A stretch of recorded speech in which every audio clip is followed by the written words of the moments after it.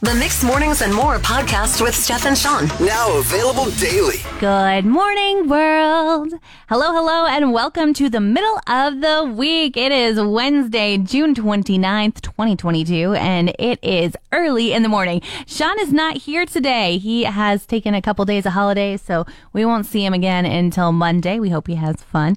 But we're going to have fun together. It is the first day of summer for so many kids who were going to school all the way up until the end. I know a couple kids took off early, so they didn't go to school Monday, Tuesday, but to the ones who did, congrats, you made it. Enjoy your sleep in today. Let your parents sleep in too, okay? If you grew up in the 90s, you probably spent every Friday night watching TGIF. Now, that was the hit 2-hour time block on TV on Friday nights where Boy Meets World and Sabrina the Teenage Witch reigned supreme. And then there was 2 other shows like Meet the Hughleys or Teen Angel, or I don't know. They just switched out so often, but those 2 mainstays were always there. And I was scrolling on my phone the other day when I came across a reel that had Topanga in it and Sean in it, and then some random dude I didn't recognize. But here is a little clip of what they said.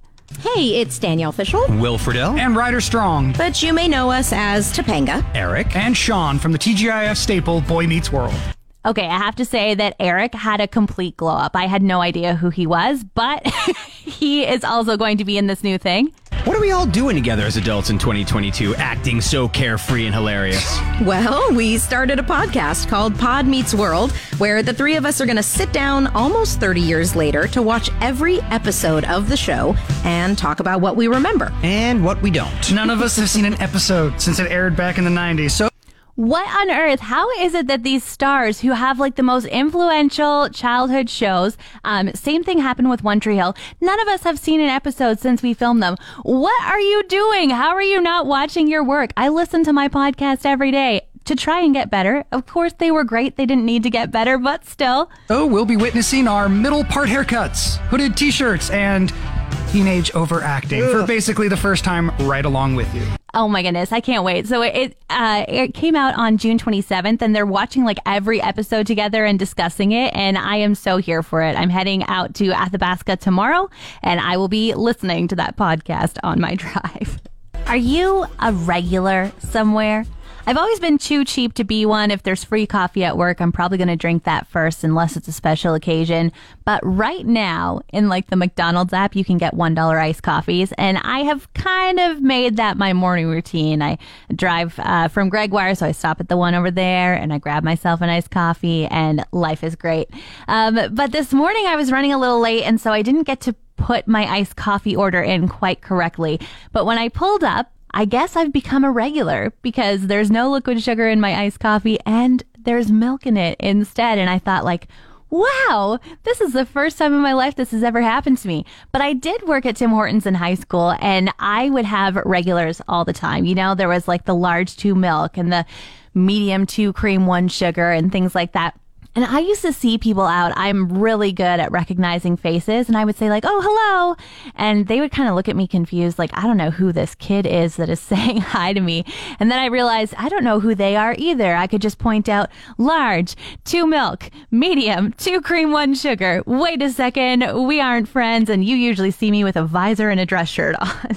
I like to think that hitchhikers are just people who are looking for a ride, but TV and horror movies have led me to believe that every hitchhiker is looking to murder me and steal my vehicle.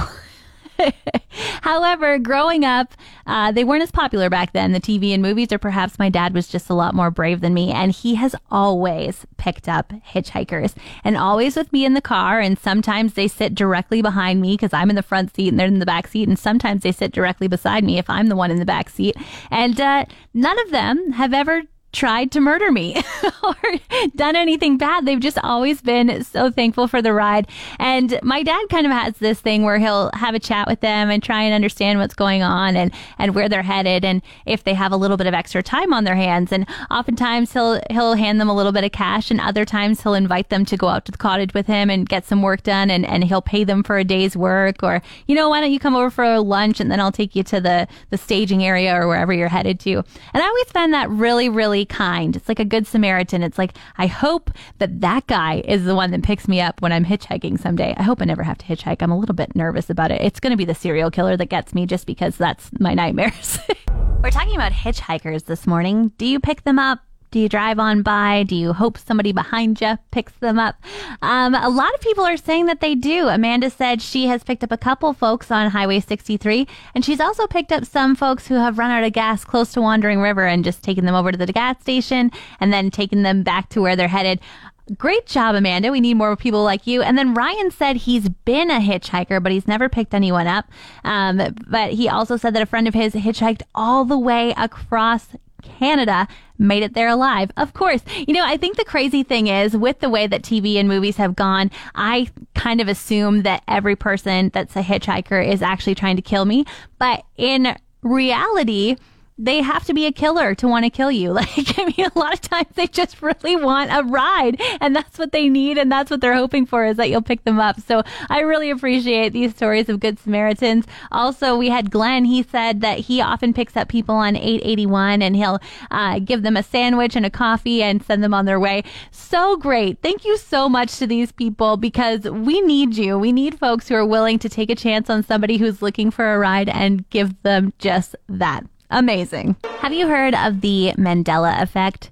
It's basically a term where you remember something that happened that didn't actually happen, but it's collectively. So, for instance, the Berenstain Bears. Apparently, it's actually called the Berenstain Bears, and nobody remembers it like that. Everybody that grew up in the 90s always wanted to watch the Berenstain Bears, read the Berenstain Bears, but it's not true, apparently. It was always the Berenstain Bears.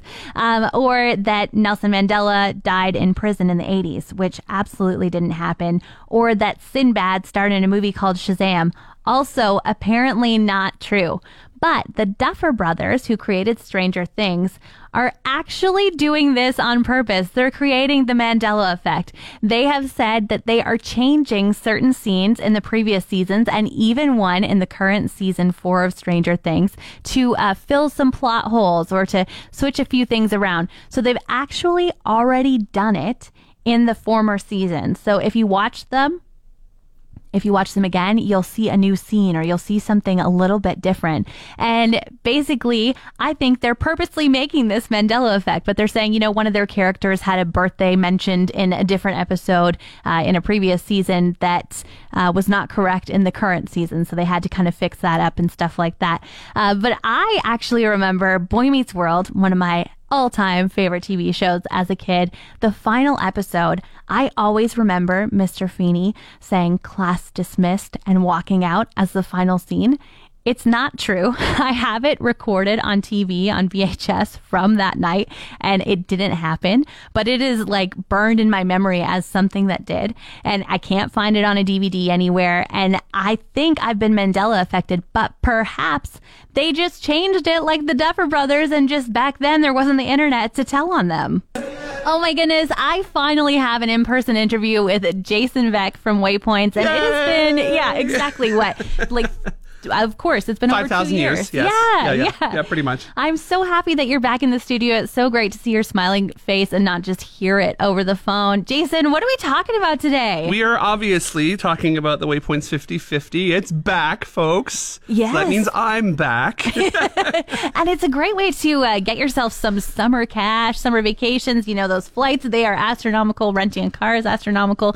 May as well try and get it for free when you can. 100%. And of course, the landing page for the 50/50, if this doesn't excite people, is there's a little cutie named Skippy on there. I've named him Skippy. He's our mascot for this 50/50, a cute little puppy who's waiting to take your money. So yeah, you'll want to go and check him out. If nothing else, go check out Skippy. For sure. That's waypoints5050.com. Now, of course, I mean, the benefit of winning money is such an amazing thing, but also the benefit of helping out Waypoints, which is such a pillar in our community for helping out our community members. Can you tell me a little bit about Waypoints? Sure, I can tell you a little bit. We're huge. typically. Yes, So you are. I can't do it all in one breath, but people can go to waypointswb.ca, obviously, for more in-depth information about what we do. But specifically, we have the women's shelter here in town, which is for women and women with children who are fleeing domestic violence. And it's a 45-bed, 45-room shelter that's just operating here close by, right over next door. And we have our sexual assault healing center as well in that building. And then, of course, across the street, we have our Compass building, which houses our second stage shelter, which that's 13 units, apartment units, ranging from studio to 3-bedroom apartments.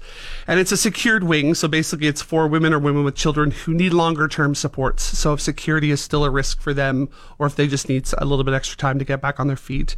So they stay there for up to 2 years, with up to 2/3 of their rent being subsidized by us. And that program alone costs us upwards of $300,000 a year to operate, just helping them with their rent to be there. And then, of course, we have our outreach team that goes into all of our communities in the region, and they're actually ramping up now post-COVID to get back out into our community. So we're super excited about that right now. And then of course, our Opportunities for Change program, which is an offenders program, 15-week psychoeducational program that we get clients through probation who are deemed appropriate for the program. And they go through 15 weeks where they basically get psychoeducation on choices that have been made and how to make better choices type deal.